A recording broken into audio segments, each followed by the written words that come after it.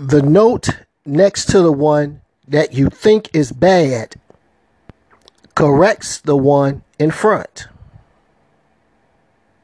So said Miles Davis. This is Eric's Editorial Podcast, episode number 255. And ladies and gentlemen, we're going to discuss the birth of the cool. The birth of the cool. I have actually recorded this back on Sunday, March the 1st. Of course, you will be listening to it whenever you made the time to listen to it. And I thank you in advance. And I just finished watching a very powerful and poignant documentary on PBS. Yes, PBS. Entitled Miles Davis, Birth of the Cool. And it was just basically talking about the life and times of Miles Dewey Davis III, or the second. No disrespect to the memory of Miles Davis. Just from his humble beginnings all the way up to his passing. And like any true documentary, they let you in on everything. The good, the bad, the ugly, the joys, the pains, the highs, the lows. And it was very, very poignant. Very, very powerful, and dare I say beautiful.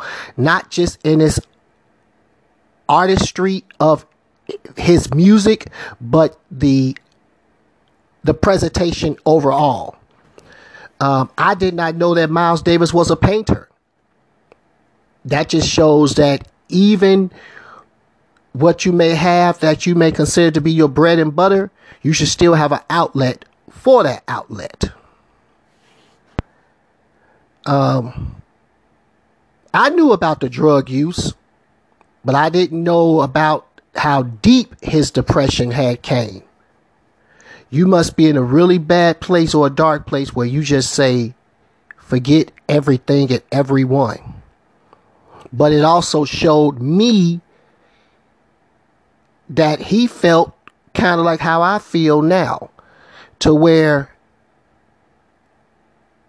you may be alone, but you are not lonely, because you prefer to be in your own world and in your own space. But when you add his triumphs and his tragedies, one word comes to my mind, and that is wow. To squeeze so much within 50 of his 65 years on the face of this earth. Something that, let's be honest, many of us will not achieve or accomplish in half that time.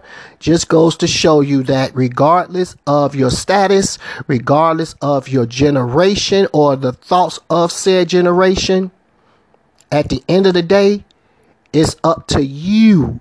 No matter what's going on in the world, it's up to you to make it happen. It's up to you to make you happen for you, if you deem yourself to be and feel worth it. For Miles Davis's philosophy is, or was, be yourself, remain yourself, always be and remain true to yourself and for yourself. If you have yet to watch this documentary, then I highly, highly recommend it. Watch it with an open mind, an open heart. If you can, try to keep all your distractions to a minimum for about the next 2 hours. Learn from it, take notes, and just feel the power and the aura that was Miles Davis in the physical and remains in the spiritual. Side note, I also have an overstanding on, I would like to believe, why Lupe Fiasco named his album The Cool. So with that said, Stay blessed, remain privileged, and y'all continue to stay cool. You dig?